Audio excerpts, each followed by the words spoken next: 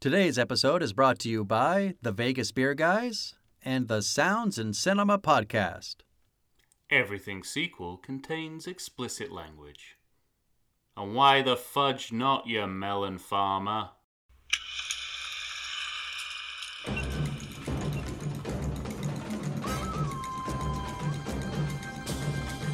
Hello and welcome to the Everything Sequel podcast. This is the Rescuers Down Under episode, part of the 1990 single sequels, yet again.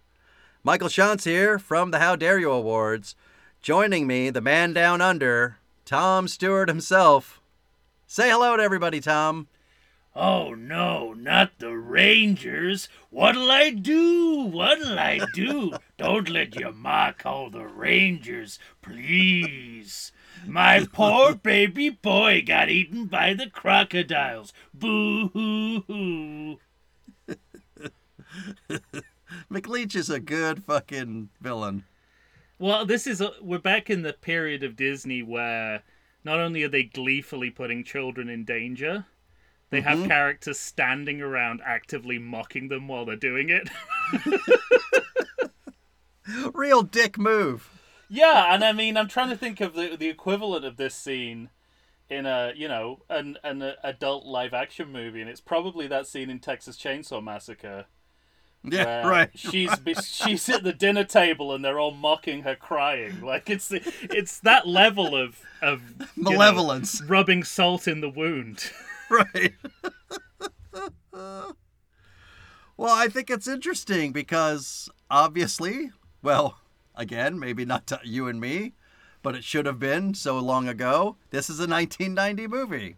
Well, at least for this one, it feels like I understand why I didn't think this was a single sequel.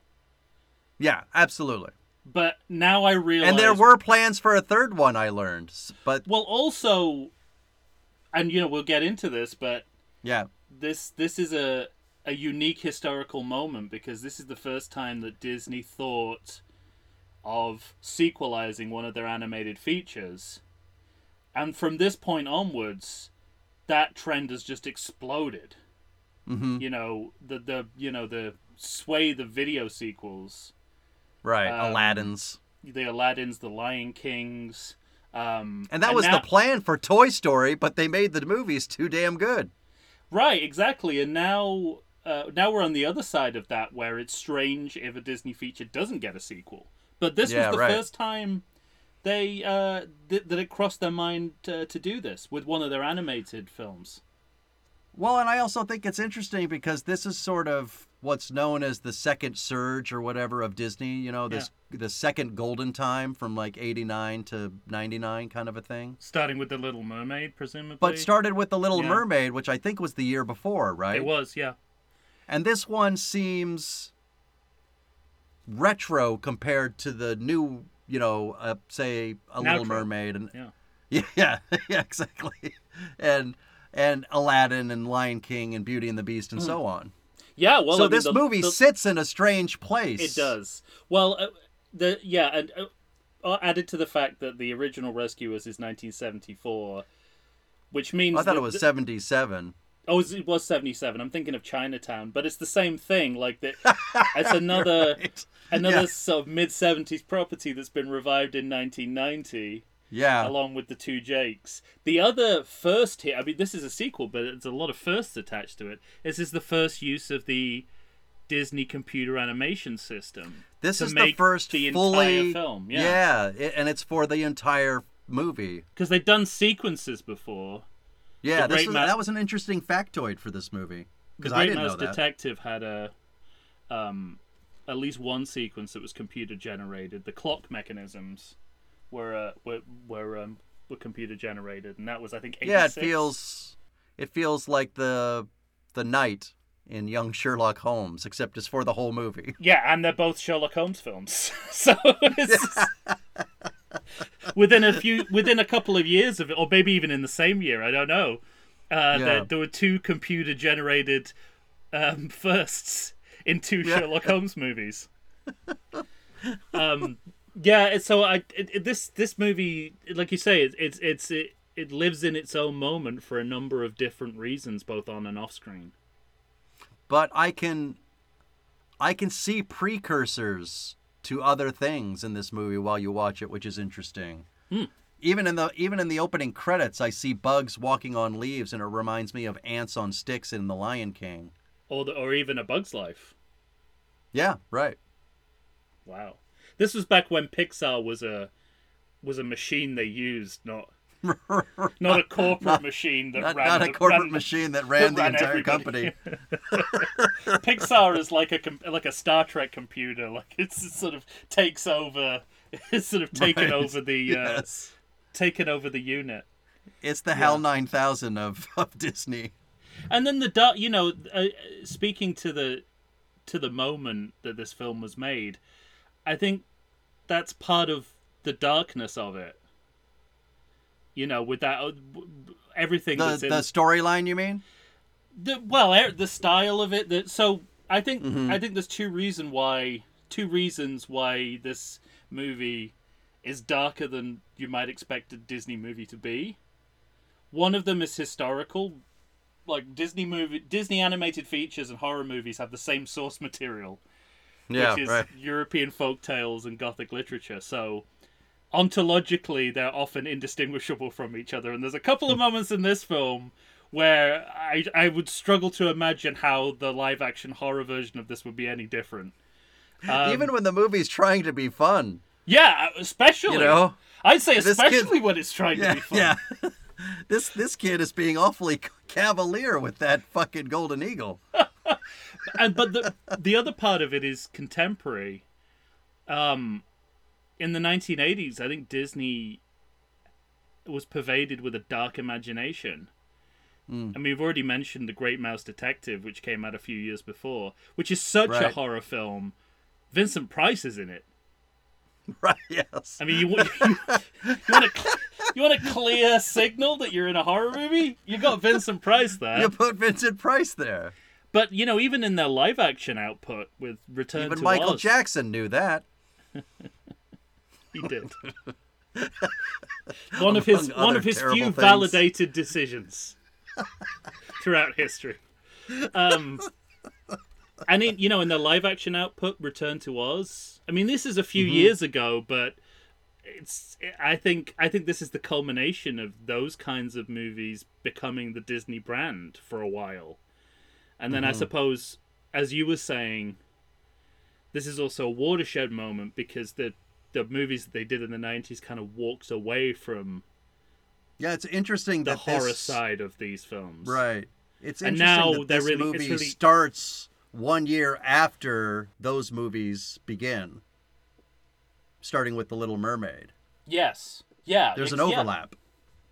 Yeah, there is. I mean, I'm always surprised to see that The Little Mermaid isn't. I think of it as a 90s movie. Yeah, right, exactly. But it's before this.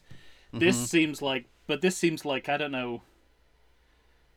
Like I don't know what, because these movies are coming out thick and fast. Like I don't know how conscious this is, but this might just be trying to wrap up the past era with a nice little bow. Well, before we move on to new pastures. I think that's how it feels, but only in retrospect, because I know that they planned on having a third Rescuers, and the fact that... And I'm amazed that this doesn't exist, at least in video form. Yeah, exactly. But what's interesting, at least to me, was that I read that the powers that be at Disney, they didn't even want to complete this film when they were seeing what it was. And they thought, well, we're more than halfway done. We'll release it and we'll be done with it. And it, Talk about hubris. I mean... Yeah. This film looks gorgeous. It is really beautiful. But the thing is that it didn't do what Disney movies were doing, starting with The Little Mermaid. On a budget of $30 million, it made $3.4 on its opening weekend. And in the USA and the world, $27.9 million. So they cut bait after this movie came out. And... Well, they didn't stop making sequels, though. That's the fascinating Beauty and the part. Beast was what? Yeah, sorry. Well, No, go ahead. You'd think, I don't know. you think because of what happened with Disney sequels after this, that this was a rip-roaring success. Yeah, exactly. I know. Because pretty much Disney put all their chips in the sequel box from now on. Yeah. Until this very day. So what lesson did they learn from this movie? You know what I mean? Like. No, yeah, I know exactly what you mean, but I'm trying to think of it. It lacks coherence.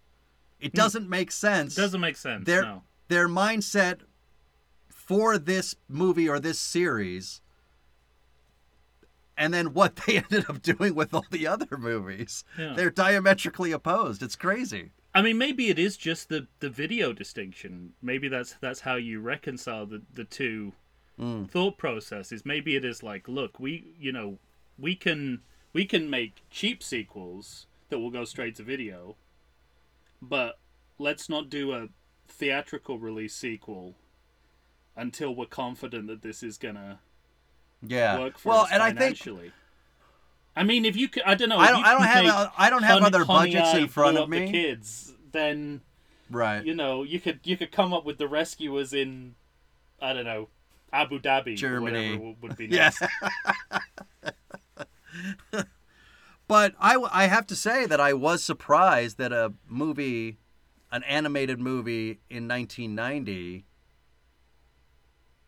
that doesn't have the new kind of glossy sheen of what they started to do with the other movies cost $30 million. That surprised me.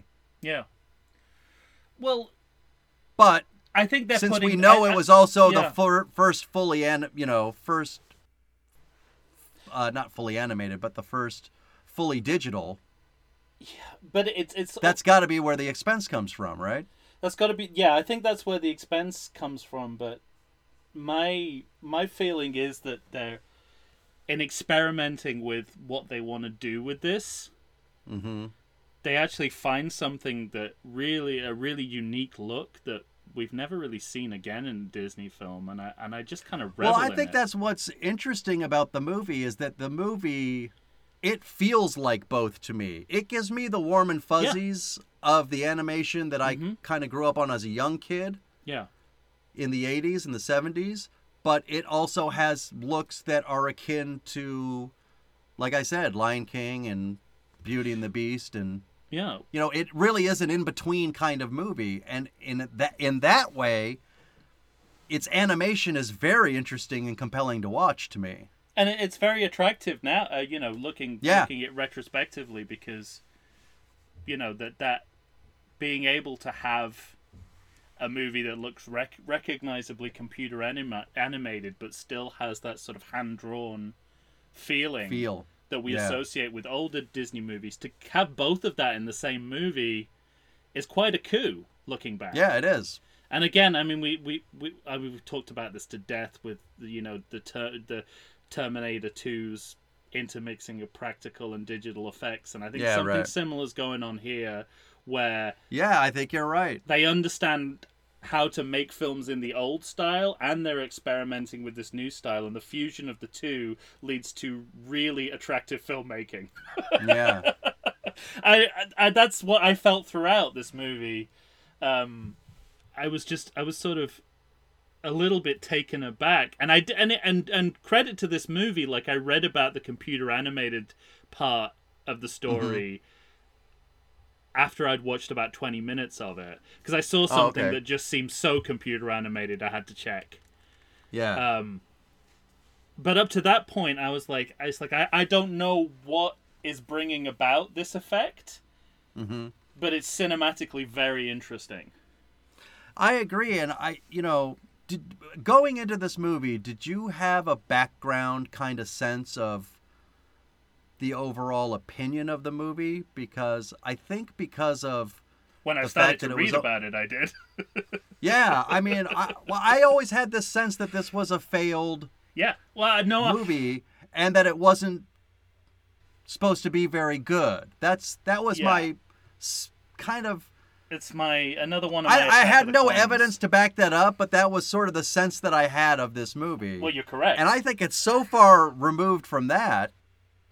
Oh, no, I mean, the experience of watching it. It was such a genuine, lovely surprise to watch this movie. Yeah, absolutely. But however you knew it, you were right, because as soon as I read, like, every article I read about this began with, otherwise a disappointment. This was the first use of the computer animated, Yeah, right. And I'm like, so really? that was my sense. You're gonna write off the content of the movie as well, because I don't think you should do that either.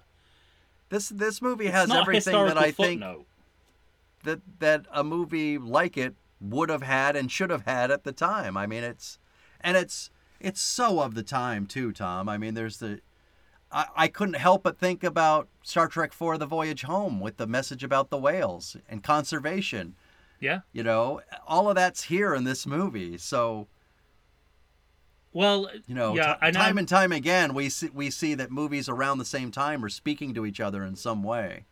Oh, and I have some instances in this movie where it feels like we're watching every other 1990 single sequel. Yeah, right. Including the other one made by Disney that we've watched. But I also want to say that, like you said, it seemed like every review would say, other than this new animation, it's utterly underwhelming. But this movie has 71% on Rotten Tomatoes. Okay.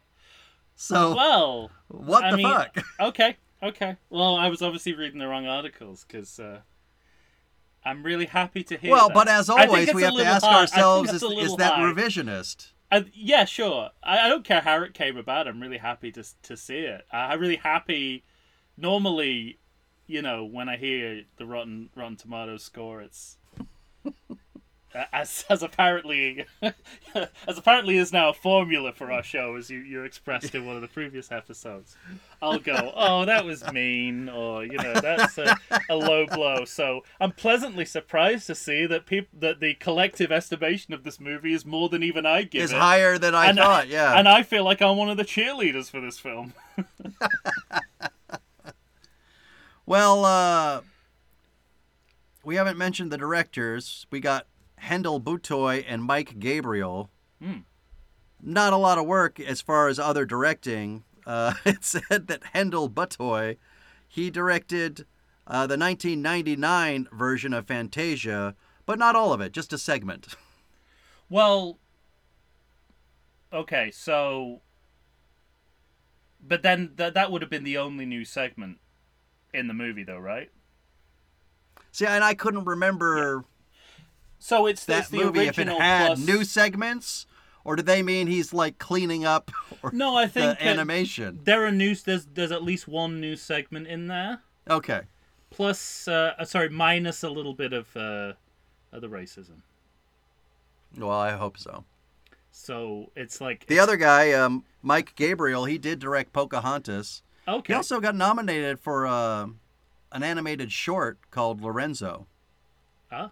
Excellent. So, but again, like two people that apparently didn't at least have a lot of directing experience for animated features. What a challenge for them to be making a film with this entirely new process of animation. Right? Yeah.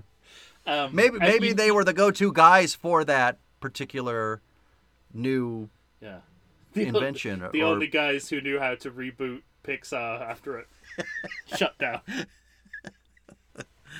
It was like, no, you gotta tap it 3 times in succession. That's the only way it'll turn back on. Yeah. The Pixar Whopper is different than the regular Whopper. It's interesting. It's so funny because normally I look up the directors, but because this is an animated movie, I didn't. And it reminds me that this is the first time we've done an animated movie, and how prejudiced that is of me, because I pretty much like 20%. You son of a bitch. I know, about 60% of my notes are, wow, the direction is amazing. Mm-hmm. If you did this in live action, you'd be winning Oscars left, right, and center. Yeah, right. So it also... Go ahead. Yes, by all means, go on with that. No. You'll presumably take over that mantle for the rest of the podcast, as is your want. As this movie opened, I was reminded that there's a certain swath of animated shorts, cartoons, features that, without kind of hitting you over the head, manage to teach you things too. Because we open like hearing the didgeridoo. And I just remember thinking how cool that is, that it's not really focused on or anything, but it's there. Yeah. And if you're a curious kid, you end up learning things about geography, about climate, about whatever. And in this movie, you know, you get some Australia shit. My note is we get some Australia shit. I have a very similar note. Like the one shot across the flower fields that begins the movie. It's like a synthesis of all the movies that have been made about Australia up to this point in history. but my notes start before there, predictably, with the logo, the Walt Disney Pictures logo, which brought me to tears. Yeah, it really was sweet to see it, wasn't it? But just classic. And there's a but. No. This is just nostalgia, because yeah, when I look at it objectively, it's like a 90s corporate cut down of the wonder that was once the Walt Disney Pictures logo. So I think looking at it, you know, taking off the rose-tinted glasses, it speaks more to the machine that Disney is now than it was before. You know? That's interesting. It's sort of like, you know, now we're all lab rats wandering around their marketing mazes. Yeah, because it's everywhere. And I know, before anyone writes in, I know that the Disney organization in the 50s and 60s was a ruthless communist hunting machine, I know. But at least, you know, at least part of their capitalist model was to stress the authenticity of the human experience as a way to get people's money, sure. Right. So anyway, that's the logo. All right. It just took me back to the nostalgia trip when I was a child, and I thought, oh. Yeah, it did me too, and then I had to interrogate that because I thought, hang on a minute though, there's no splendor here. There's no magic. This is it just turns into cardboard for you, like. And then it goes yeah. Which is such a... And I was like, oh, I don't remember it being that awful and synthesized. And then I thought about it and thought, yeah, probably they were like, we got to cut down this logo. It's taking up too much of the... You know, we can pack in more. We could do better. Yeah, exactly. But I mean, that first shot of when they zoomed through the leaf... Mm-hmm. And again, at this point, I hadn't clocked the computer animated possibility that made this a possibility.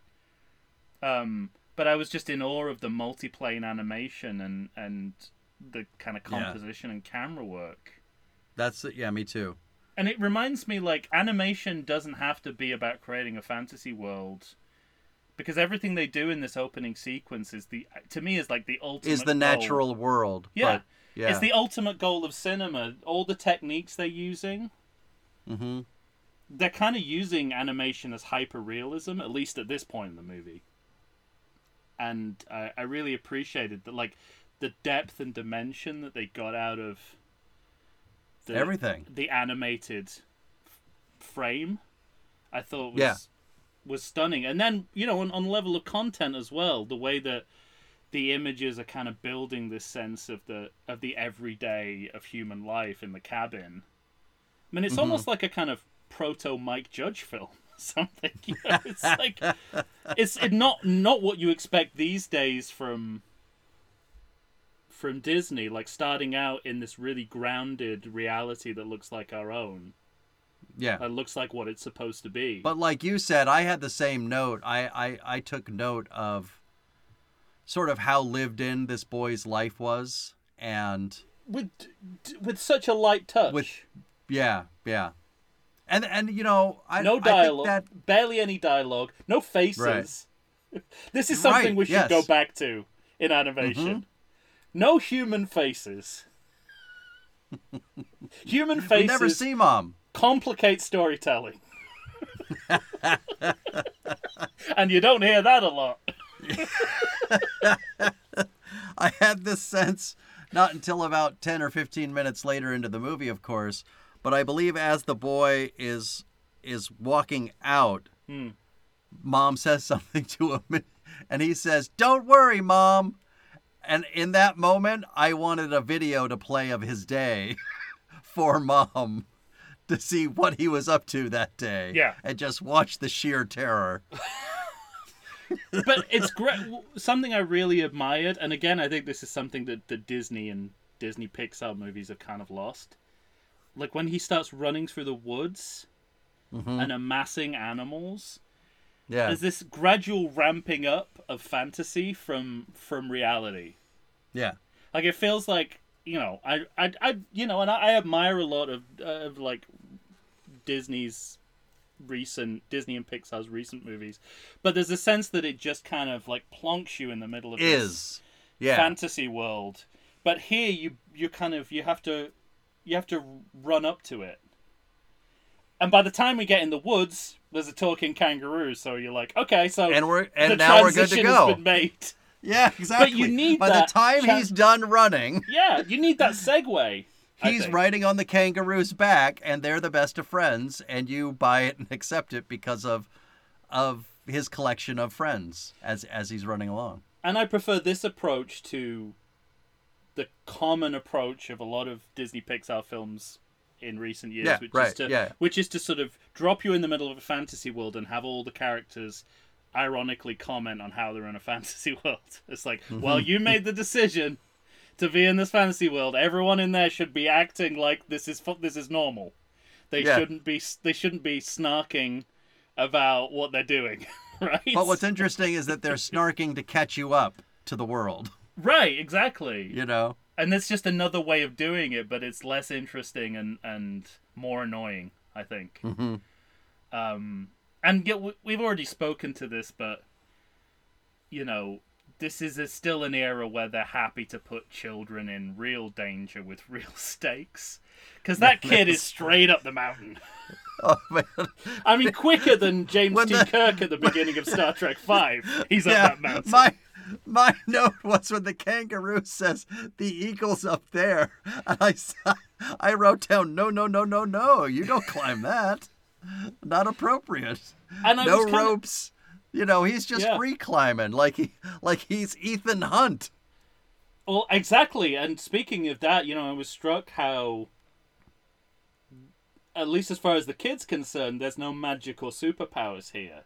He's literally climbing a mountain, taking a knife out of his pocket, and then cutting an eagle free. Like he's like whatever he's got in the world is all he has. Is all on him already. You know, and that's another thing. Like Disney's focused on fantasy beings with, you know, supernatural or,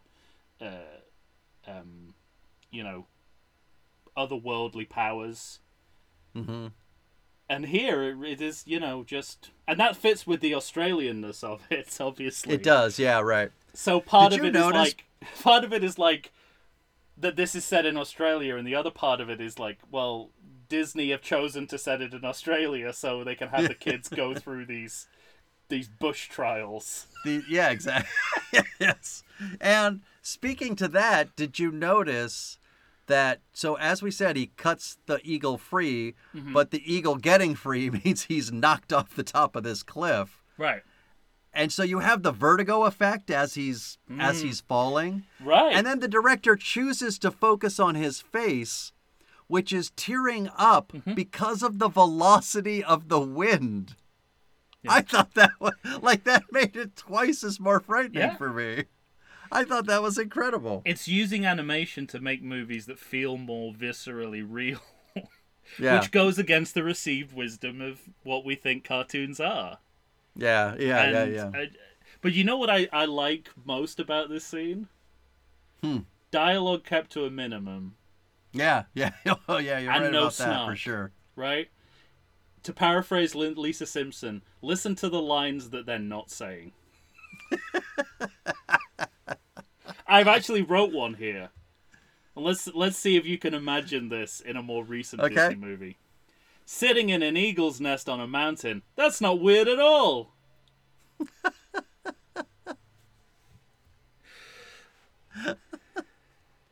Oh, that's too much.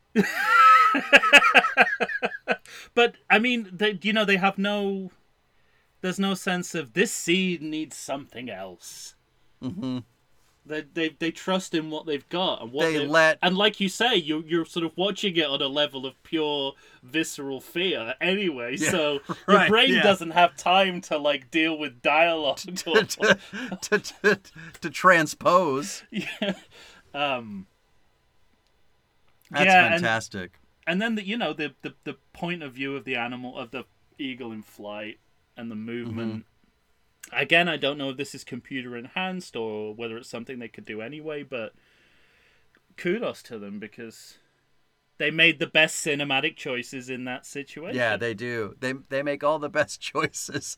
And for a viewer, this is when you know when you're in a movie being made by Disney of this time. Yes. Because whenever that kid gets close to the ground is on the eagle, you're breathing a sigh of relief, and the next thing you know, he's flying off a waterfall or some other shit to some other death-defying feat, and you kind of tense up over his now being unsafe yet again. And I was trying to, as this was going on, because it seems not so alien now in animated kids films that this kind of stuff happens. I was like, so why is this happening? Australia? Yes, that's part of it. Yeah, right. This is a different kind of kids film because it was made in the, at the end of the 1980s. Got it. But I was also but there's some part of this that it's so dark and so deadly.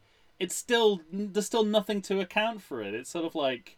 Mm-hmm. It's like the next few scenes are like something from The Walking Dead. I mean, right. When he's trapped in that pit. I mean, there's an episode of Walking Dead where that basically happens. Yeah, sure. And then there's the Komodo dragon jump scare. I was sort of like, well, that's an actual horror technique. So, why are we choosing this? I mean, it's brilliantly done. I jumped out of my seat. Yeah. And then this is another great. This is another great moment where whoever the actor is voicing this kid just abandons his Australian accent at this point. Yeah, that's right. Quicker than Connery in the Untouchables. He's just like.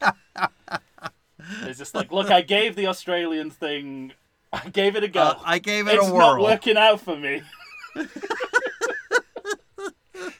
It's time to just go take a standard break? American.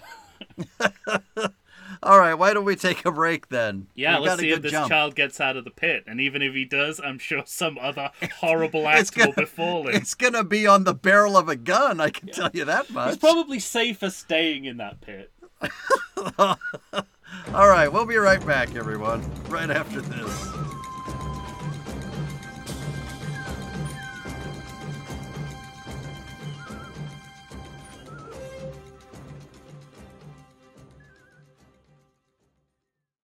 I like to think I know something about beer, but nowadays even I get overwhelmed when confronted by the exhaustive selection of craft beers they have at bars, breweries, and even grocery stores. Back in the day you had one, maybe two craft beers to choose from, and if you were confused, you ordered a Guinness. But in beerstinations like San Diego, the craft beer options lately are in double, sometimes even triple digits. So what's a beer drinker to do? You need what I need, the Vegas Beer Guys. Your beer of choice should be a perfect blend of malt and hops. And so a live show about beer needs that same balance. And the Vegas Beer Guys matches beer expert Dan Aker with self-proclaimed beer novice Stephen J. Weiss. The results are eminently drinkable. They're on Facebook, they're on Instagram. They'll try new beers, they'll tell you about beer. Think of them as your beer Sherpas guiding you up a foamy-headed mountain to reach the peak of your pint. God, I need a beer.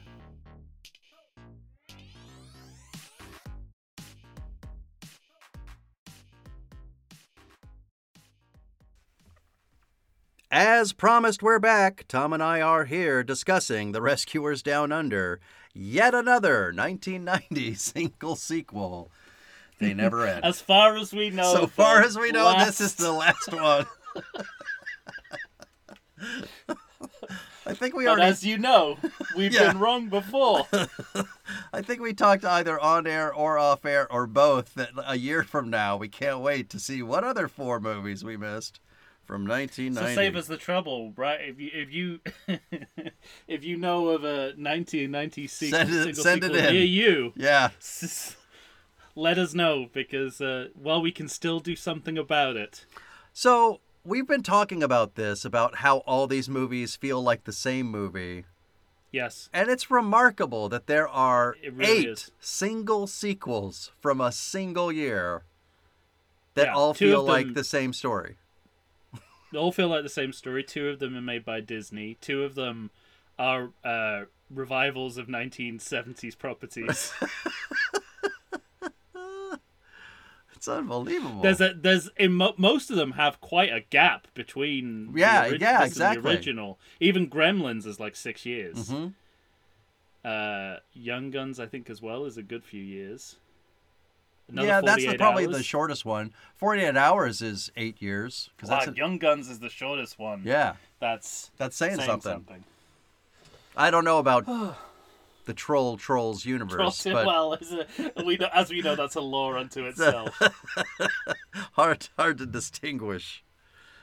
I think if you broke down Troll or Trolls 2, you could, you'd probably find a lot of overlap. Right. Thematically. You might even find a troll eventually. That's right, yeah. It's like, at least the rescuers go down under in this movie. Yeah. Now, how much do you remember from the original movie? I've never seen the original movie. Oh, wow. And I've never seen this. This series passed me by. I had not seen this, but I saw the original in the theater as a little kid and loved it. Yeah, I mean, I was a big time fan of the original Rescuers. I always liked the idea that it's a bunch of rats and mice working under the United Nations as their own United Nations. Oh yeah. And you know what's great? I'm only speaking for this movie, but I love how carefully crafted that mice world was, without putting too fine a point on everything. Mm-hmm. There's the sequence that's coming up with where they make pea soup out of a single pea. Yeah. And then they take it to the table, and then they're in this restaurant, which is just a normal restaurant, but they're mice. And I thought, this is really good world building, for want of a better term. Yeah. And their restaurant is, near the regular restaurant, so they got a pea that dropped on the ground from that restaurant. And it's a very, and I'm sure the Rescuers came up with this first, but it's very similar to The Great Mouse Detective, because they're the mice that live underneath Sherlock Holmes' house. Yeah. So they're doing everything that the people on the in the world are doing. Yeah. But before we get to... Don't fix it if it ain't broken. Before we get to the stars of the movie, the titular rescuers, we've got to meet McLeish. Oh, well. George C. Scott. George C. Scott, and I just love everything about his performance. Yeah. And he's a really good bush maniac. You could throw him in any horror film about the Australian outback, and he would continue to be as scary. He would just be great. I thought two things, in terms of foreshadowing. I thought someone remembered this when they were writing the Bob Peck character in Jurassic Park. Because at one point he says, "Good girl, Joanna." Yeah, right. And I also thought that his vocal clever girl. His vocal performance really laid the groundwork for all of Ed Asner's future animated voiceover work. Ed Asner really picked up this mantle. Well, and there's a lot going on. It's funny. We've talked before about, say, the Poltergeist series, like a real lack of respect for dead actors and that kind of thing. Yeah. And this series does the opposite because the first rescuers had Orville, who was an albatross, I believe. And the actor died. Yeah. The voice actor died. Jim Jordan. I think 2 years before this. Yeah, Jim Jordan died a couple years before this 88. movie came out. Probably while this was in development. Right. So John Candy takes over, but they're not going to let him be the original character. They create a new character. He's his brother. His brother. Yeah. So this like Disney's first attempt at a sequel, and they're already dropping in basses like they're hot. Right? We got a surrogate brother. We've got ourselves a surrogate. Not only that, but it's Orville and Wilbur. Yeah. So you've got a Wright brothers joke. Yeah. It's really interesting how, given that they're dipping their toes into the world of animated sequels, how quickly they're picking up the language. Yeah, right. Our language. Yeah, well, yeah, exactly. And I guess, I was, and the very first time because I'd never seen the Rescuers, the first time I was introduced to the titular Rescuers, in the restaurant, they're like a glamorous detective duo who are kind of, on the verge of marriage, will be married by the end of the film. And I thought, that's a runner. There's more than a few shades of the Thin Man series. And I wondered how much it was kind of harking back to that, because that's a very early film series. Like, it ran through end of the 1930s, beginning of the 1940s. A series of films all called The Thin Man, with the set all. I know of The Thin Man, but I haven't seen them. Well, we should do them on the show. They're formative sequels. So I guess what I'm saying is, there are even though this is new for Disney, there are still precedents that they're drawing on. Sure. Yeah. We talked in the Two Jakes episode about, when you do sequels that involve detectives, you can either continue the case or just have the detective or have a new case. And this takes the road less traveled. Less traveled by the Two Jakes, right? So I kind of it dovetails in that way as well. Well, what's interesting is we talked about the sort of story troubles you can get into. That the Two Jakes does get into by keeping. Yeah. The last case, you know? Yeah, and this is just a clean break. And you get the complete opposite here, and it's a clean break with new characters. And I mean, let's talk Bob Newhart and Ava Gabor. Just before that, I just wanted to mention that this is go ahead. When we see the first time we see New York. Well, firstly, I like how Disney are using their best customer relations by having the map stop at a U.S. city somewhere near where you live. When you're watching the movie, kind of Al Roker style. Yeah. And then when you see New York in animated form, this was when I got the sense that computer animation was used. Because when I saw the buildings, the first thing I thought was Minecraft.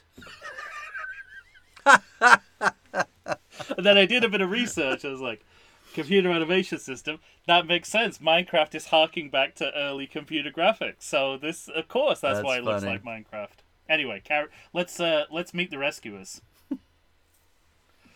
Well, so, I mean, having not seen the first film, do you feel connected to these two?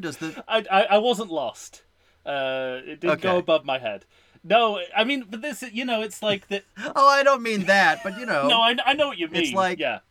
I have this familial idea of these two characters because I kind of grew up with them. So. Well, I grew up with Bob Newhart, so But I was just gonna say that you probably grew up with Bob Newhart, so. And his comedic persona is so all-consuming. The portly body of a cartoon mouse does nothing to contain it, right? It's like every time he speaks, you can see Bob Newhart like a phantom, hand in glove. And the movie's pretty good with the sort of catch-up storytelling, where it's sort of like they're preceded by their reputation, Like, even if you didn't know what happened in the first movie, they basically tell you that they did a case like this before, so they're the right people for the job. I'm like, that's fine. I'm all caught up. Right. And they don't belabor the point either. They don't belabor anything. I mean, it's an hour and a 17-minute movie, which, as we discussed off mic, I think is a perfect length for any movie, animated or otherwise. And it's when we get into, like you say, the proposal part of the movie is the runner. Mm-hmm. And the first time he does it, first time he tries to propose and is interrupted, you're like, this is probably going to turn into a runner. But it doesn't outstay its welcome. Never, because I think they stick to the rule of 3, don't they? And every time they do it, they're in very short bursts. Like, they don't base whole scenes about it. This is advanced comic writing. This is the most in-depth and involved it gets is in this first scene, because the rings get knocked around Indiana Jones style. Or in Temple of Doom style. So he's running around the restaurant looking for his fucking ring. And they meet Wilbur, and he's got Lao Che Airlines sort of stenciled on the side of him. Well, this is where they meet. This is where they meet Wilbur. We learn that the air service is now under new management, which is a great a great way of making the transition. He says, my brother Orville told me all about you, so he's caught up, so we're caught up. We're fine. I like it when the characters in my movies aren't behind the 8 ball. This is my biggest problem with pretty much every season of Picard, is Picard's like 10 steps behind everyone else. I'm like, fucking hell, Picard. I know you're 90, but come on. Get your shit together. Yeah. And then he gets his shit together, and then the show's over. This really made me wish for an alternate reality in which Robin Williams did this and John Candy did the genie. I don't. Oh, interesting. I was going to say, I don't mean to speak ill of the dead, but they're both dead, so I'm not discriminating. You don't think either one is in their wheelhouse? No. John Candy has such a gift for this. Mm-hmm. He's playing all the same notes as the Robin Williams genie, but it's never too much. Right. And it never gets wearing. Also, possibly because John Candy is from an improv background, all the jokes are probably not stolen from other comics. So, but it's the same thing, right? They're just letting Candy flex his improv skills, and then they're animating around him. I mean, this comes later in the movie, but man, did I have myself a good old chuckle when he said it feels like my head's in a vice grip. Turns out it was. Yeah. I thought that was fantastic. That just reminded me of a time and a place where a joke like that is told and just kind of works. Candy's got a real gift for that. It just made me so happy. Candy always had a joke for the joke that was so obvious it didn't need to be said. Because the best gag in Planes, Trains and Automobiles is the scene after Steve Martin gets picked up by the cab driver by his balls, and he turns to him and says, I've never seen a man picked up by his testicles before. So I think Candy has a real gift for this. Yeah. It's a real niche for him. Also, the music department is on the money here as well, because he's listening to rock and roll in his little hangar. Mm-hmm. And they fold in. You can't hear anyone. They fold in when he's taking off. They fold in a little Dick Dale guitar sound to it. So somebody on that music team is knows their rock and roll. Here's the thing. What do you think of, speaking of the early 90s? What do you think of Cowabunga? Oh, I mean, it's got it's Bart Simpson related. I mean, The Simpsons is already on the air, so I wonder what is... So I have to imagine they're capitalizing on. I'm sure Bart had said it by then, right? But I mean, it's a but is there catchphrase. like a common source for both, or is? I would say on the peripheral, like on the edges, you know, it became so ubiquitous because of Bart Simpson for sure. that it's hard to decipher that. But yeah, I mean, it feels like a kind of surfer dude, we'd heard that before kind of thing. But I think this is the thing. It made me realize, and this is adjacent to a conversation you and Matt Aldrich have had on the Project 1982 podcast about good cute and bad cute. E.T. is good cute, Jar Jar's bad cute.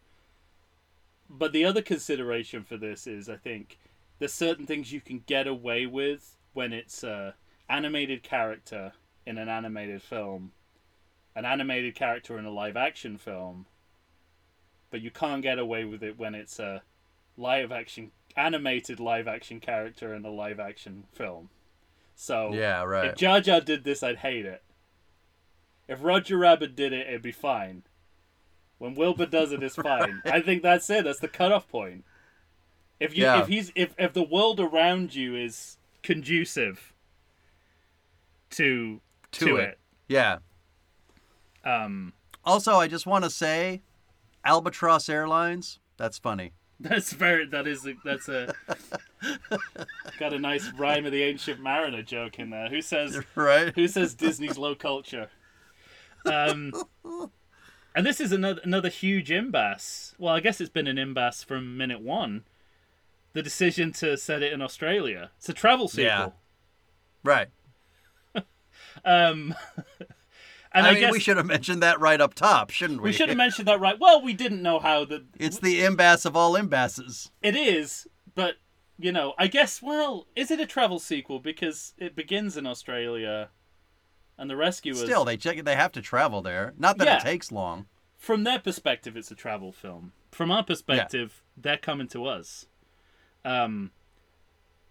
So I guess like partly it's that, partly it's a sequel, so we've got to go to another country, and then the other half of it, I guess, is the sort of zeitgeist of Aussie love in this period, sort of late 80s, early 90s. There's quite an affection for Australia in popular culture, as explored. Explored in Crocodile that Simpsons Dundee episode. and yes, Simpsons go there. You know, once Crocodile Dundee hit the scene, I guess, you know, there's a period of, 5 to 8 years where we're going to be fascinated by anything Australia. And so there are things that are going to glom onto it. It's kind of like we talked about the late 70s movies where other movies are glomming on to the disaster films and that kind of thing. So I guess the only remnants of that is the Outback Steakhouse chain. Yes. Which shows no signs of declining. For reasons beyond me. Even John Mulaney talks about Outback Steakhouses in his new special. And again, once we go back to Australia, we're back in a full-on horror movie. There's abandoned mines, red rocks. There's a bush maniac wielding a chainsaw. I mean, it's just crazy. It's crazy to me. The little boy and all his fuzzy animal friends are all locked up in cages. I mean, that's it. Yeah, it's like Silence of the Lambs in there, for fuck's sake. It really is. It makes me, in a perverse way, it makes me glad I didn't see this as a child, because I remember how much The Great Mouse Detective affected me, and that is really incredibly scary. There's a couple of shots in that movie that still make me kind of like shiver right now. Yeah. So I'm so I think it's fantastic. Then the But did you notice, like, there are little things, going back to my point earlier, when the rescuers arrive, one of the first things we see, without them commenting on it, is the Sydney Opera House. Right, and the Sydney, like, this was when now I knew it was a computer animation system, I was like, oh, okay, Sure. well, this is computer generated.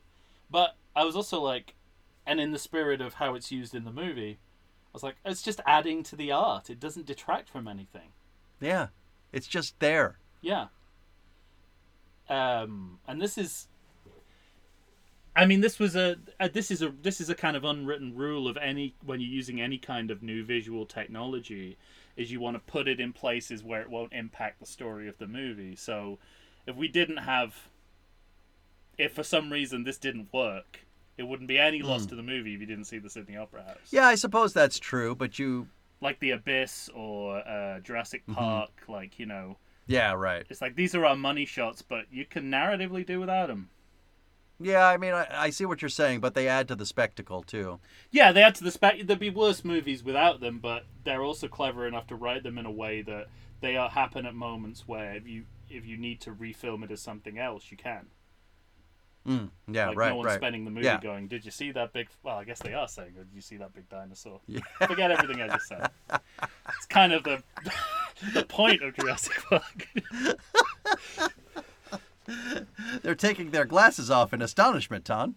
We need to timestamp this. The moment that Tom on this podcast said, nobody in Jurassic Park is walking around saying, hey, did you see that big dinosaur? The title of the movie could have been, hey, did you see that big dinosaur? Anyway, I was interested to see the origins of the Pixar style of everything being a pun for whatever the key difference is in the world you're in. So when they're landing, our air traffic control mice Jake. ranger says, "Wise fly." Yeah. So that could be a whole animated series by itself. Wise flies. Wise flies. Yeah, it's just Goodfellas with flies. I guess they've already done that with Goodfellas. Good feathers? You don't know Goodfellas? The Animaniacs segment. Oh, I never really watched Animaniacs. Mike, you've got to see Goodfellas. Like sporadically. Goodfellas Very is sporadically. they're pigeons. There's a Robert De Niro. There's the pigeons based on the characters from Goodfellas. That's amazing. There's a Tommy pigeon, there's a Jimmy pigeon, and there's a Henry Hill pigeon. Seriously. I'm gonna go get the pellets. Get the pellets. That is literally what it's like for kids. That's great. With and it's Warner Brothers, so nobody's getting sued. Yeah, good times. I think like it. This is the air traffic control skit. This is where I forgot I was in a cartoon. Really? because I was like, the xenophobia, the characters, the situation. It just plays so real. like I forget that they're cartoon mice and a cartoon bird. I can never figure out in these movies why birds can't just land. They always have to. Always have to. It's a crash and tumble. Yeah. I mean, it's all for comedic effect, but I remember that from the first movie. Here is a weakness, a legitimate weakness of this film. We've been nothing but glowing so far, but I will level this against the movie. All right. They don't make the in-world rules very clear. That's true. Because there are animals that talk and there are animals that don't, and we don't know why one does. Some humans can hear them, some humans cannot. Yeah, all of those rules are That's my biggest note for this movie. A couple of lines of dialogue to cover that would have helped, but it's not a biggie. But I'll say this for it. It seems. What's the boy's name? I just keep referring to him as the final girl. Because that's basically his role in this film. Yeah. Well, anyway, my point was that I always felt as though the movie does seem to be saying that the boy is so in touch with nature that he gets to hear all the animals. Okay. I could at least buy that. I can buy that, but it feels like there's something that Disney normally pay attention to that they don't pay attention to here. That they don't, yeah. I agree. But it's not. In other respects, it's very easy to invest in this world. So, I guess it's not a big deal. Now the movie takes some time here to introduce Jake, who is basically Crocodile Dundee. Sure. But in And a you know sort of, that it's- in a somewhat self-aware, Yes. like Crocodile Dundee's already become a trope, and we're playing with that trope. Yes, exactly, yeah. Which again, is more advanced comic writing than you might expect from the Than you would Rescuers Down expect, Under. yes. I particularly and what like that when he's looking at the map, and he's listing all these Yes. dangerous place names, and then Bob Newhart, I'm not going to call him whatever his character is in the film, he picks up the Bernard, baby. he picks up the map and he's like, I don't see any of that on the map. Yeah. It's just an empty map. And it's like there's an awareness that we're dealing with a kind of a mythical Australia that we've exactly. seen in movies. Yes. And what I like is, this movie takes the time to introduce this sort of relationship complication. Yeah. But it's not ever dwelling on it, and you can tell that it's all only in Bernard's mind. And it's dealt with at the end. Yeah, exactly as it should be. Exactly. Again, Yeah. like I feel like this is another film I would show to prospective screenwriters. It'd be like, see what you can do in this amount of time. Right, exactly. All right, well, our heroes are about to try and save the boy. Why don't we take one more break, and then we'll come back and we'll finish up. How about that? Yeah, sure. And let's talk Contain about your enthusiasm. let's talk about how all Disney snakes look the same when we come back. Yes, indeed. They do, don't they? You're so right. The Jungle Book, they took that snake right out of the jungle. Maybe it's a sequel to that as well. Who knows? All right, we'll be right back.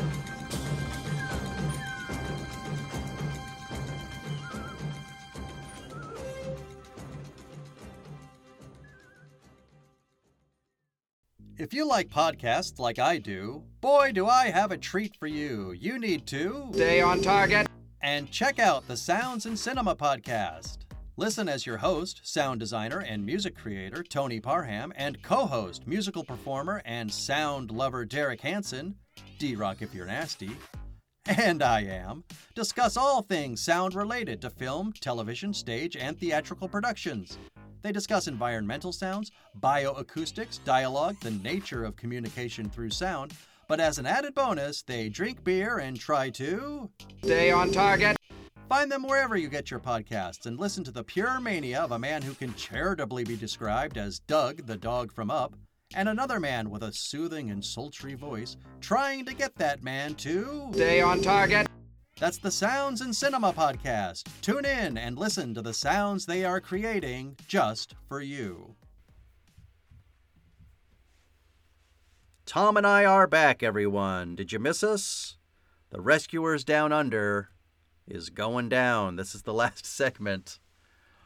Here we are. We're going to finish up. We're in the last 10 minutes of the movie. Yeah, exactly. It'll take us only 45, 50, I'm sure. But this is an underrated film. I agree. And Well, I was the surprised. consensus has obviously turned in its favor, but I guess, yeah. I mean, it's weird to decipher 30 years later what's going on with Rotten Tomatoes. true. Because we know that things change in time, and I'd love to have more of a sense of what people thought at the time. Yeah. It's it really works. Some of it is really beautiful. I mean, again, you just sort of. I don't know if it helps to judge it against other Disney animated features or That's not. the thing. It does seem like it's a Disney film unto itself. Yeah. Yeah, Because it's I would writing give it the a old chance and in the its new. own right. Yeah. And it feels like that. And so it gives you a nostalgia feel, but it also feels like it's doing something different. It's And in full of that way, scene- it's a time Yeah. capsule that's really interesting to look at. It's an absolute time capsule, and we should definitely go back to it and reinvent the wheel, because it tells us a lot about how. Well, you've mentioned several times how to digital write. Well, on a visual level, how digital style could have gone and could have been used to enhance reality rather than distract us from it. Right. Because what's interesting is it's got moments of feeling like Don Bluth kind of stuff. Yeah. But still agree manages with to that. feel like, the new stuff that Disney was starting to churn out that it started with the year prior with Little Mermaid. And it's full of scenes that, I was going to say, don't deserve to be in here, but they did. But the movie is better because of them. Well, we Go might on. be talking about the same I think scene, 'cause we are. we're going to come up on, I think, my favorite part of this movie. Oh, well, I don't think we are then. Oh, This is not an enjoyable scene. Oh, well, I love when I'm talking about- McLeach has the eggs Oh, sure. and is Well, going that's back, great. going back. But I'm and talking forth. about the scene prior, when, which is a cutaway to back to the cabin where a ranger's bringing Oh yeah, his mother a backpack. a backpack. I was like, what a poignant, understated, elegant, dramatic scene to throw in at this point. Yeah, right. It's just really high functioning storytelling. Mm-hmm. And also, Because it gets like, you, it gets you in the cockles of the heart. It does, and it, once again, done with minimal dialogue and no faces. Certainly not Mom's face. It reminds me Yeah, of no faces. You don't get the Rangers. His back is to you. in a different effect, but it reminds me of an execution of the scene from Bambi with the hunter, Yeah, right. which has it has the same emotional resonance, but for a very different reason. But also, when you get to the end of the movie and you're like, hey, why aren't we circling back to the reunion between him and his mother? And I'm like, well, I've already had that scene with the backpack. I mean, can't really get any more emotional than that. Yeah. So we guess we don't need it because this film did its job. And now I've got a half an hour extra to do something else. Right, with my time. It's Yeah, so interesting. I don't have to watch like emotional reunions between people for 20 minutes. Yeah, it's kudos to you for picking up on that. The idea that there's no way a movie today would excise that reunion scene with Mom. No. No way. But it is. I don't know if it's linked to this, but that scene, like all the emotions you would play out in that final scene are have already been in the movie, so there's no need for it in the movie. Mm-hmm. Sounds quite ruthless when I put it like that, but You monster. screen time is important. Screen time is valuable real estate. If you don't need it, Well, should be. sell it off. But anyway, let's talk about eggs. I think that is just a wonderful comedic bit that feels vaudevillian and it sounds so stupid to say because No, it doesn't. George C. Scott's not really speaking, but it because of the animation and because he feels so connected to the character, it's like I'm watching George C. Scott do amazing work. But it's the animators, and it's all in camera, one shot, kind of a medium range shot, and everything about it to me is delightful. Because you can see thought processes, and it's just fucking great. I love everything about it. When Disney first came out with its comedy shorts, it really was taking the lead from the silent comedians and what they did. Yeah, right. So this lineage is I think really important. I think that that animation started out as a vehicle for slapstick. Mm-hmm. And when you see remnants of it here, and you're absolutely right, it's like a Buster Keaton setup. Yeah, right. It's whilst also dreaming about child torture. That's another kind of genre fusion that they've got here.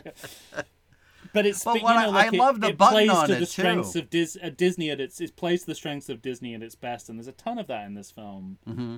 Like the Bambi, the scene, Yeah, right. the faceless scene, which makes you think of all the other faceless scenes in Disney history and how well they work emotionally, and you're like, do we really need faces in films?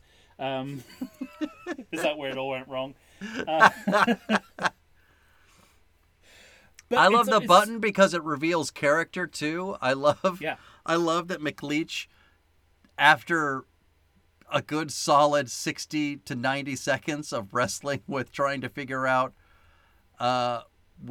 who's getting his eggs, Yeah. as he's dealing with it with Joanna, that his button line is, "You small brain creature, you can't get one passed on me."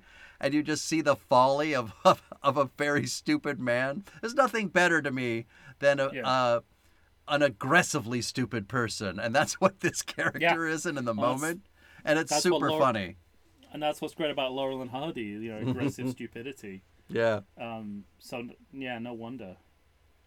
And you know what? I just have some notes here about the digging in the sandstorm and how lifelike that looks. Yeah.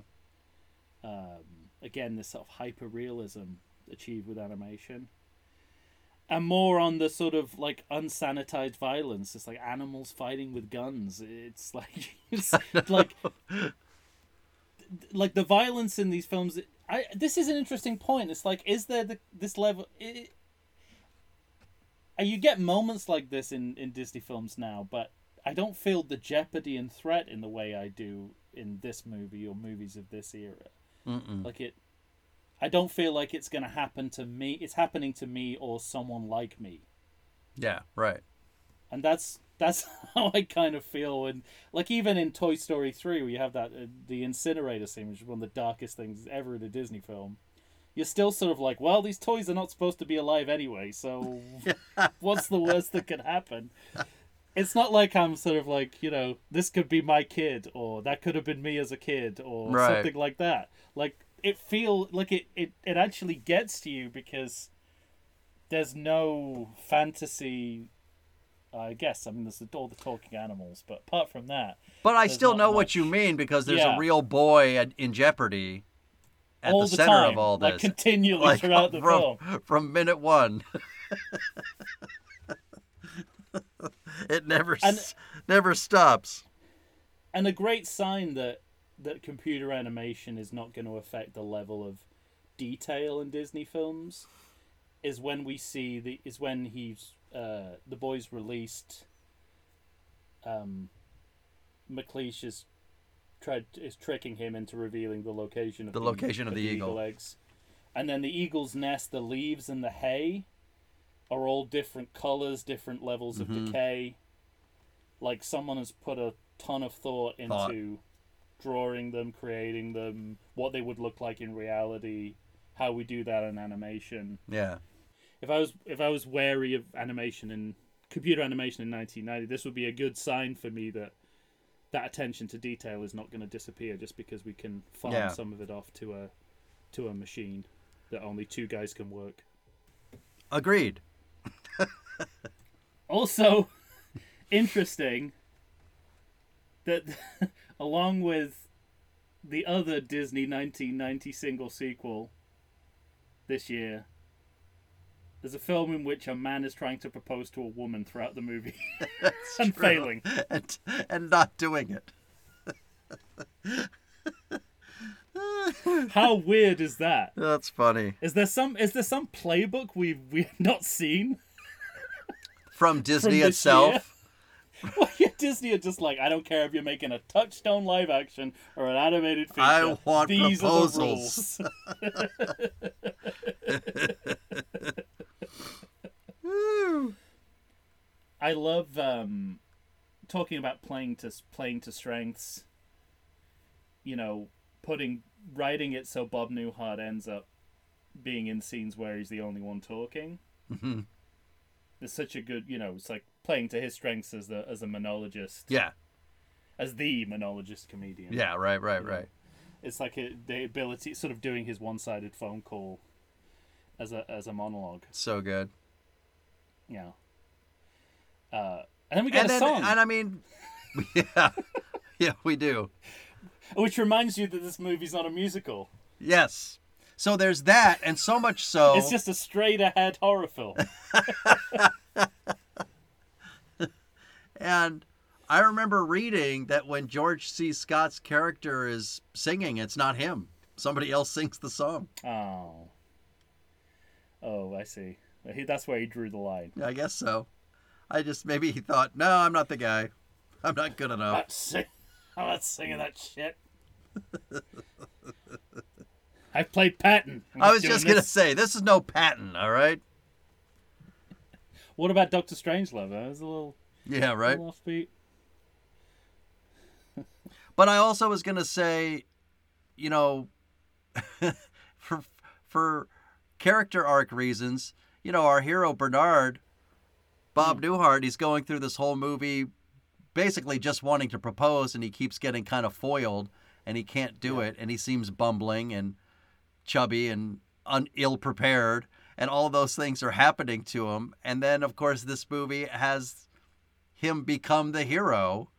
Yeah. Which is really smart writing, you know, because you get to see why Bianca's in love with him in the first place, because this is who he is at his core and all that. You know, I love that he gets the Razorback and he's got plans and he you know. Yeah. It's true. And also, we haven't mentioned what's happening to Wilbur. I don't know if we're both a little worried about triggering each other, but some of the darkest shit in this movie is happening to Wilbur. Yes, for sure. In between these scenes. I mentioned the vice on the head earlier. Yeah. He somehow ended up in a hospital which is dedicated to torture. And primarily, above all else. I couldn't for 1 second figure out if this doctor really was malevolent, which he seems to be, or if there was something altruistic that we didn't know about, because the movie doesn't seem to present it. No, well, yeah, it's sort of I guess it's, you know, that's part of slapstick as well, is that sort of good intentions which ends up hurting people. But I was really taken aback by it. It was sort of torture sequence upon torture sequence, all being played for laughs. When it got to a certain point where he was tied up and trying to escape, that's when my heart really started to race in that moment, I noticed. Yeah, it's like, I don't know if they're misjudging the tone or whether they're going for horror comedy. Yeah, right. I suspect they might be going for horror comedy. Because that's Disney's way. At this time, it seems to be. Like, there's at least there's no contradiction between the two. Mm-hmm. They got there ahead of Sam Raimi.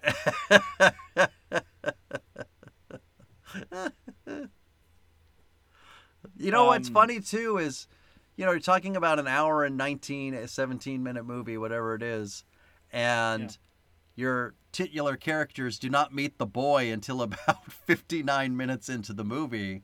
Yeah. None of it matters. It all works. No. Yeah. It doesn't overplay its hand, does it? I mean, it just seems like something you might complain about in another movie. Yeah.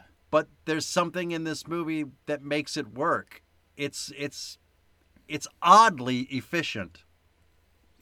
Yeah, and I don't know how much that efficiency historically is to do with how hard it is to make these movies and how long it takes. Right. But by this time, you've got to think that it's sort of cemented into a storytelling formula where we're just used to telling stories quickly. Mm-hmm. I mean, I think the shortest Disney animated feature is Dumbo, which was all the way back in 1940, which is like an hour and something, you know, a couple of minutes. Yeah. So it can't not affect the way that you tell story and the efficiency that you do it with, but it's retrospectively it's a very pleasant experience when scenes don't outstay their welcome and everything ties up without you wanting more. Yeah. And or less. Like you're yes, exactly. Yeah, I'm done. I was done 25 minutes ago. Yeah, you don't want that feeling. Yeah. So I'm sure it's for a lot of different reasons, but that doesn't mean it's any less satisfying. No, yeah. And even, the way that the villain's fate plays out and the child's last-minute rescue, like, obviously, it's cliched and conventional, and there's a mechanics behind that, but again, it's just done straight But down it's the done, middle, and I yeah, appreciate exactly, that. yeah, I did too. And they don't kill McLeish, but they also don't leave him in a particularly good situation. So, Right. and the boy's going to be rescued, but they leave it to the last second, and it's fine. Well, not just that, but, there was a moment where I thought the boy wouldn't hit the water, and he did. And, Yes. And we have a different kind So of rescue. actually, after the moment you expect him to be rescued. Yeah. Right, yeah. It has the golden eye cliffhanger moment Yeah. out of the waterfall. Yeah, you're right. That's great. And Different then, view, though, from the ground. While I was watching this, and again, this is sort of comparing it to, I guess, more recent movies, which are more bloated. They end on Wilbur sitting on the eggs at night, and it's all done with audio, which is proof that animation doesn't have to be visual for it to be effective. And At least when you got John Candy. Well, that's it. I mean, but it's sort of defying your expectations of what animation is and could be in a very satisfying way. And while I'm watching it, I'm like, oh, it's interesting that there's no follow-up with either the rescuers or the mother, but it still works. And then you remind yourself it still works as an ending and wraps up that part of the story. We got the essentials. We know the boy is safe. Yeah. We know he's going to get home to mom. We know that they're going to get married. And now we know that the eggs have hatched. We have everything we need. We do. We literally have everything we need. And not a second more is wasted. Exactly. I mean, it's a at this point it's about story relevance, right? Is anything that happened, everything that we'd see after this point have any relevance to the story? Well, Nope. No. No is the answer. And that's why it's gone. So do you think, because I mentioned earlier that there's no way that we wouldn't have that final scene. So what is the necessity for a Disney movie today to feel like they have to show you that? Like to give you one more tear, to try and make you well up one more time? Yeah, manipulation. The manipulation and over sentimentality kind of a... Which, I mean, it I'm sure the moments we're talking about would be very affecting, but when I see a movie like this, I sort of, if you layer that in early enough, you actually don't need it. Yeah. So, again, it's sort of by contrast. Less is more. Right. Certainly in this case. I mean, I just think it's interesting that this movie proves what you don't need. Yeah, it's almost defiantly. and maybe it's out of necessity rather than maybe if they had all the resources at their disposal, they'd make different choices. But I like that they're willing to draw a line under a story when it's done. Yeah, and say the end. Goodbye. You're still here? Go home.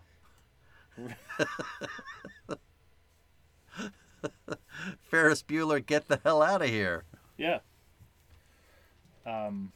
Or as I guess the 1990 single sequel version would be Daffy Duck. Yes, you're right. Who actually does address the camera during the credits. You're right. These are all the same movie. They are. Good times. I had a great time with this. And I did. I was so pleasantly surprised by this movie. I really did not think I was going to enjoy it. I had an idea in my head of what this movie was, and it wasn't that. No. And we already spoke many times to where this movie lies time in the history of time of animation, which makes it even more interesting to watch. But when you get right down to it, I think it's just a well-made movie. I agree. Yeah, from whichever way you approach it, Yeah. it's a well-made movie.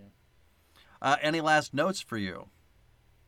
Well, of course, I have a credit check. I mean, besides that, of course. No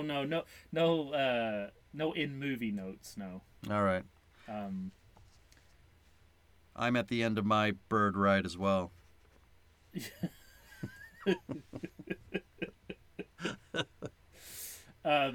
Credit check me. All right. Suggested by characters created by. This made me I saw that, and it interested me so much because we had the same conversation about Three Men and a Little Lady. And that's the note I have. It's like how removed from the source material can you be? This is 3 times removed. But I also remember that I think The Rescuers is... It's a book series. It's a book series, but it's like Miss Bianca and the Rescuers or something like that. Mm-hmm. Yeah. So my mind went to that when I saw the credit as well. That like, you know, the original material, source material was books. Yes. Yeah. Which, you know, is still... There's still pretty much everything Disney do is based on some source text. Even The Great Mouse Detective, I think, is a children's book. Before it was a Disney film. Obviously, in The Little Mermaid, they're still pulling out the Lion King, I suppose, is the one that breaks with that tradition. Maybe. Featuring the voice talents of. Which I thought was such a Disney way to head those credits. It's like you could see that kind of verbiage on Main Street in Disneyland. Right. Panpipes. Nice. The 1990s is coming. An ominous forewarning of the music that will populate the next decade. Well, we know where you lie. And eventually lie dormant in its gas station bargain bins.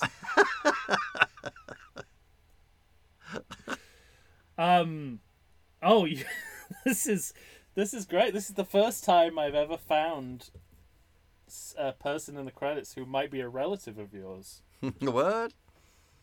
There's a Michael A. Shansis. I didn't notice that. So slipped by me. Ideally, Michael Shantz. Wait, what was the first name?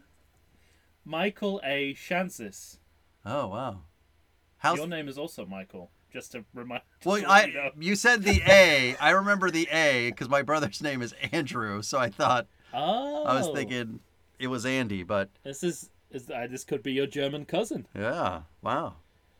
How do they spell that? Like you, with an IS. Wow. All right. Yeah. Again, going back to one of our other 1990 single sequels, I can't remember which one. The music editing is also done by Segway Music. Now, this is the second time this company have featured in a 1990 single sequel. And this is the second time I'm going to complain about the name of the company. Segway Music is the product you are providing. It is should not be the name of your company. I want to say that was the Two Jakes. Didn't we just talk about that? I think so. Yeah, we definitely talked about it. I don't remember in the context of which movie. But it was a 1990 single sequel. They're all running together. They really are. You can't just call a company Balloons. That's what you make. It's not what you are. Among the additional voices is Mike McGowan, well-known improv comedian of the time, also in Robin Hood, Prince of Thieves. Yeah. As Friar Tuck, but I remember him being on Whose Line Is It? The British Whose Line Is It Anyway? Yeah, I was going to say, I remember British episodes. So clearly they're drawing on the world of improv comedy to fill out their characters. It's sort of like... Because he's like a John Candy type. So they're going to the well. I was interested to see San Diego Zoo and Safari Park was thanked. No, I missed that too. So I don't know if this is where the animators went to learn how to draw the animals. Maybe they were researching sounds. I don't know. Maybe they were researching sadness. What do you mean? You know, a Do you bunch think of of locked it as a up sad animals. So that they could Well, put what them you in. described there is a zoo. I don't think San Diego Zoo is any. It's like it's breaking the mold on that. That's what I mean. You Well, got yeah. a Oh, bunch I agree. You got a bunch of animals locked up in cages in this movie. But is it, does LA not have, does Los Angeles Zoo not have enough outback animals? Yeah. Maybe, I don't know. Maybe they. I mean, the San Diego Zoo is supposed to be one of the best zoos in the world. So Right. Yeah. maybe I they, do remember maybe a they cou- thought, 'cause a couple- let's go to San Diego. They know how to cage an animal. Well, they do have quite. Wow, I didn't know you were so down on zoos. I like this side of you. I'm just pandering to you, basically right What? now. I know you as an animal lover. I'm just. No, you're right. But yeah, and they have an extensive Australian collection. I suppose that is the right word. At the San Diego Zoo. Do you remember a few years ago there was like some themed commercials for the zoo which were about Australian animals coming in contact with California culture? No. So it was like a koala with a jar of it was a jar. It's supposed to look like a weed dispenser. He got it from a weed dispensary, but it was actually eucalyptus leaves. And he was in a lowrider. Oh no, man. And it was called like koalification or something. All right then. Koala fornication. Koala fornication. All right. And I remember them being like, I was thinking, wow, that's a little bit on the nose, but I guess weed is legal, and you know, Fantastic. goes back to the Hank from Breaking Bad's comment about lowriders. It's a car that goes up and down. People used to be conquistadors.